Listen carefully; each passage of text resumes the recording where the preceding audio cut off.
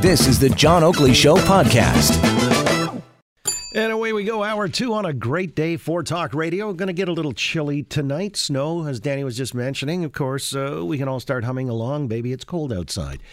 We can do that again at the CBC because they've decided to relist it after having delisted it earlier, I guess last week, in response to who knows what. But now they say they're responding to their audience and the blowback, and the customer is always right. Against that backdrop, let's bring our friend in here, Mark Steyn, who is, of course, the author, internationally renowned, as well as host of the Mark Steyn Show. Mark, how you doing this afternoon? I'm just thinking of Baby It's Cold Outside at the CBC. Yeah, I tried duetting on that with Rosemary Barton, but that was the frostiest reception I've ever got. I think she bailed after 8 bars of that. I don't know who you duet on that song with at the CBC, but I'm glad it's back. Well, you know, it's interesting because they do say, and this is where their head of public affairs in a statement today says, because we value our audience input, which was overwhelmingly to include the song, we put it back on 2 playlists where it had been removed. It seems like their whole thing is a values test. I mean, this is what this song has been subjected to a values test of sorts, hasn't it? Yeah, it has. I mean, what's crazy is that this is actually where radical Islam and the crazy social justice left actually are in full agreement. Sayyid Qutb, who was the founding father of the intellectual godfather of the Muslim Brotherhood, he was on vacation in America for a couple of months in the late 1940s and went to a church social in Greeley, Colorado.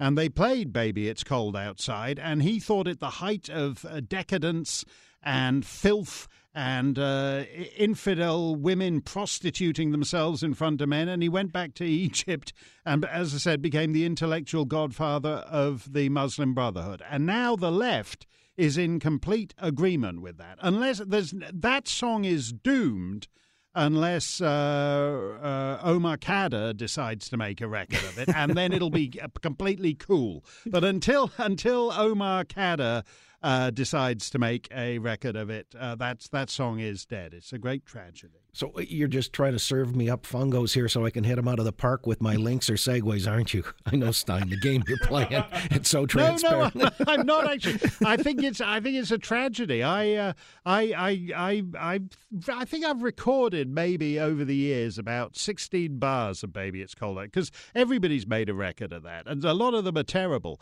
And so I've never wanted to make a record of that. But on my record of Sweet Gingerbread Man, for example, I think we do 8 bars of Baby It's Cold Outside at the front of it. And now I feel, this is the hill to die on. You can't have a thing where you're told you can't sing Baby It's Cold Outside. When you change the stations and you listen to what they're playing on some of these music stations there's like ones about using your body as a drive-through. Not your body specifically. I don't think so. No. That's one drive-through. No disrespect, but I think I'd want to go a couple of blocks and see what the Taco Bell is serving rather than that. But just, use your body as a drive-through. That's perfectly fine. That respects women. I would like fries with that. But that is, but Baby It's Cold Outside is a hate crime. This is a level of insanity and civilizational self-destruction such as never been seen. Well, and this is the point I guess I'm making as far as a values test is concerned. It looks like it's a snapshot at this cultural moment of what is permissible, what is not. Look at Kevin Hart. He was disqualified from hosting the Oscars because of something that it was kind of a lame joke to begin with. I would have vilified him for that as much as anything. But he's apologized for it. He says he's moved on. He's grown. He's seen the error of his ways. But there's no forgiveness. Seems like there's zero tolerance on all levels. No, that's why it's not actually worth moving on and growing and seeing the error of your ways, which is why I haven't done it in however many decades it is now. And because they won't, I mean, this Heisman Trophy guy who was tweeting, he was making homophobic tweets when he was in middle school or whatever. Right. I was struck by that. There is no forgiveness. So we have now basically apostasy laws, but without the possibility of redemption. So we're living in a theocracy that does not permit forgiveness, which is absolutely the worst kind of theocracy. You can't repent. It's no good saying, I repent of my 2003 tweet and prostrating yourself. It still does, you still won't get to host the Oscars. I mean, this again is a very the punishment is far worse than the crime here. But what I like about this is with the Kevin Hart thing is I think you start to learn the hierarchy of victim groups. So, for example, gay trumps black, but Muslim trumps gay. So it's always interesting to me to look at, and that sometimes the positions on those hit parades shift a bit. But that's like the way it is now. The fact that, Kevin, you can fire a black guy for making a homophobic tweet, back in 1967 or whenever he did it. And that's fine. And that's fine. But on the other hand, if a gay guy wouldn't be able to topple a Muslim guy making a homophobic tweet. So they should just book some big shot imam to host the next Oscars and they'll be all set. They won't have to scramble to find last-minute hosts. Again, with Mark Steyn, international best-selling author, he of Arrested Development, a self-admission he just made. Look, well, now they find Kevin Hart, they can get Bob Hope back. I heard him do a homophobic joke at the CNE in whenever that was. I was like 17 years old, and I was taken to the CNE and I heard Bob Hope do a homophobic joke. So he's available for the Oscars now. Kevin Hart's been axed. And if Anita Bryant were still around, the Me Too movement, man, boy, that would lend itself to a lot of complaints because Bob Hope, the way he would leer at her while they were performing in Da Nang, you might remember. So, yeah, that's true. Let me ask you, Mark, this just moved on the wire shortly that Time Magazine has named their Person of the Year for 2018, and that's Guardians and the War on Truth. And amongst them, Jamal Khashoggi, one of the journalists recognized as a Person of the Year. I know the last time we had talked about him, you said, this is kind of a whole sordid affair that really isn't what we're being told in the West. I mean, but how do you make? What do you make, though, of this being does Time still have any credibility when it comes to picking its Persons of the Year?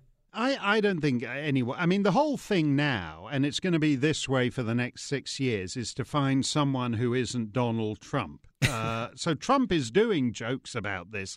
2 months ago, they asked him, he was asked who's going to be Time's Person of the Year.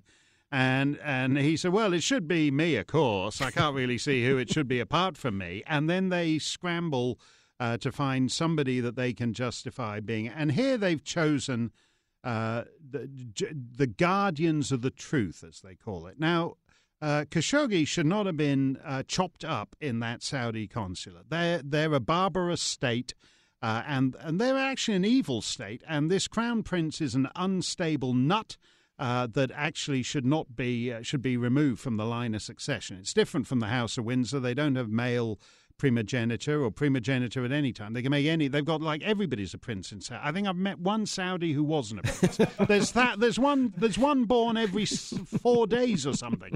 It's not. As I said, it's not like the House of Windsor. They're like princes a go-go all over the place, and so they can easily find another one to make crown prince. He shouldn't have been chopped up, but he's basically he was a Muslim Brotherhood guy. Before that, he was Prince Turki, who is one of the most sinister princes in that malign pseudo-royal family. He was Prince Turki's principal confidant.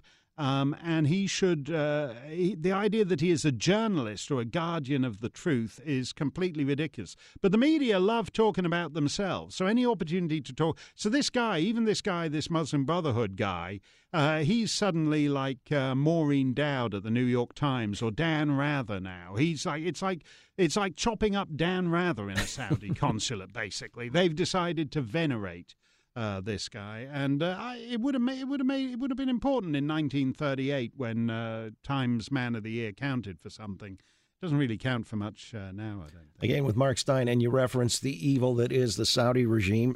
Your friend Omar Khadr wants a passport so he can go there. As a matter of fact, he says he'd like to be able to speak on the phone or over Skype to his sister Zainab, but he'd also like to perform the Hajj, we know is the pilgrimage that's mandated by Islam at least once in a lifetime in Mecca. What do you make of it? Canada, should they be bestowing a passport upon this individual, or do you think there's still a risk here? Well, yeah, when these guys wanted to come back, they didn't want to spend. The rest of the Khadr family came back from Pakistan because they didn't want to spend time enjoying Pakistani prison health care. They wanted to exercise their OHIP cards. And Paul Martin basically said, well, we shouldn't judge them. They're as Canadian as anyone. People think you're nuts when you talk about treason, but actually this family is treasonous. They have...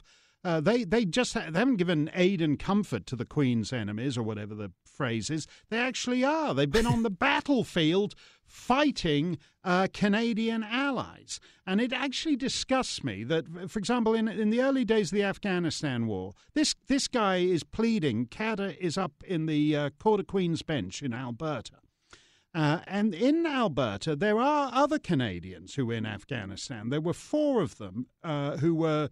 the Princess Patricia's Canadian Light Infantry, who were among the best snipers on the planet and were honoured by the Pentagon with the Silver Star. And Chrétien went bananas when that got out because he didn't want it getting out to Canadians that Canadian soldiers still shot people. And he was wanted it all hushed up, didn't want it to get out. Those Canadians, nobody knows the name of. But the guy on the other side of the battlefield, Omar Khadr, is the most famous guy in the country because under the insane idea of multiculturalism now, when war comes, you can decide whether you want to play for the home team or the away team. And Paul Martin and Jean Chrétien and Monsieur Trudeau will all celebrate your right to do so. That's a societal death wish. Well, all right, no passport, so I guess a per diem is out of the question as well. No, Give him. The Canadian passport is the one most used, as I understand, by international terrorists because it's one of the easiest to forge. Apparently, if you want to get a Yemeni passport, it's a lot more work finding a guy down in the sleazy bar by the waterfront who knows how to do it convincingly. Good luck. Good luck to him. But as I said, there should be limits to this, and actually being on the other side on a battlefield, being on the other guy's team ought to be the end of you traveling on the passport of Canada or actually being able to access Ontario healthcare. Let me ask you finally, taking our cues from somebody else's complaint in another country, the Yellow Vest protest movement, as we've seen in Paris wreaking havoc there, really what we're told is it's a populist revolt against these taxes imposed because of climate change and carbon taxation policies upon the middle class. There's some talk. There was a protest, I guess, in Toronto as well as in Edmonton this past weekend. This coming weekend, we'll see more of the same at city halls, I'm told, is where... Well, does this have a chance of gaining any serious traction? For example, do we share similar grievances to France in this regard? Well, I think any country that takes the Paris Climate Accord seriously winds up with this situation. Now, sometimes it takes people longer to reach boiling points. Basically, Macron didn't help. By his sort of imperious attitude. He basically, when people complained they wouldn't be able to afford to drive to work, he said, let them pool cars. He went, and that's easy for him to say. It's easy to imagine Justin Trudeau saying the same thing. This is a boutique issue that's fine if you're Macron, if you're Leonardo DiCaprio, if you're the Prince of Wales, if you can fly around to climate conferences, if you can park your yacht in the south of France like Leonardo DiCaprio does. You can afford all these climate penances. If you're just some guy in the middle of nowhere trying to make enough so you can afford to gas up and drive to work, it's a different thing. And they pushed it too far in France. Trudeau's pushing it too far in Ottawa, and eventually something snaps. great interpretation on all fronts, Mark. I really appreciate your time, as always. It's a lot of fun. And I really can't stay. Come on, John. You can't do this on the CBC. I really can't stay. No, I'm not going to play coy with you now. You're not seducing me, Steyn. Sorry. That's not part of the program. Put some records on while I pour. Right. Hey, what's in this drink? All right. Enough. No mas. There you go. Mark Steyn, international best-selling author, host of the Mark Steyn Show. We'll do it again real soon. Look forward to it, Mark. Thanks a lot, John. Always enjoy it. Thanks for listening to the John Oakley Show podcast. Be sure to rate, review, and subscribe for free at Apple Podcasts, Google Podcasts, and anywhere else you get your on-demand audio.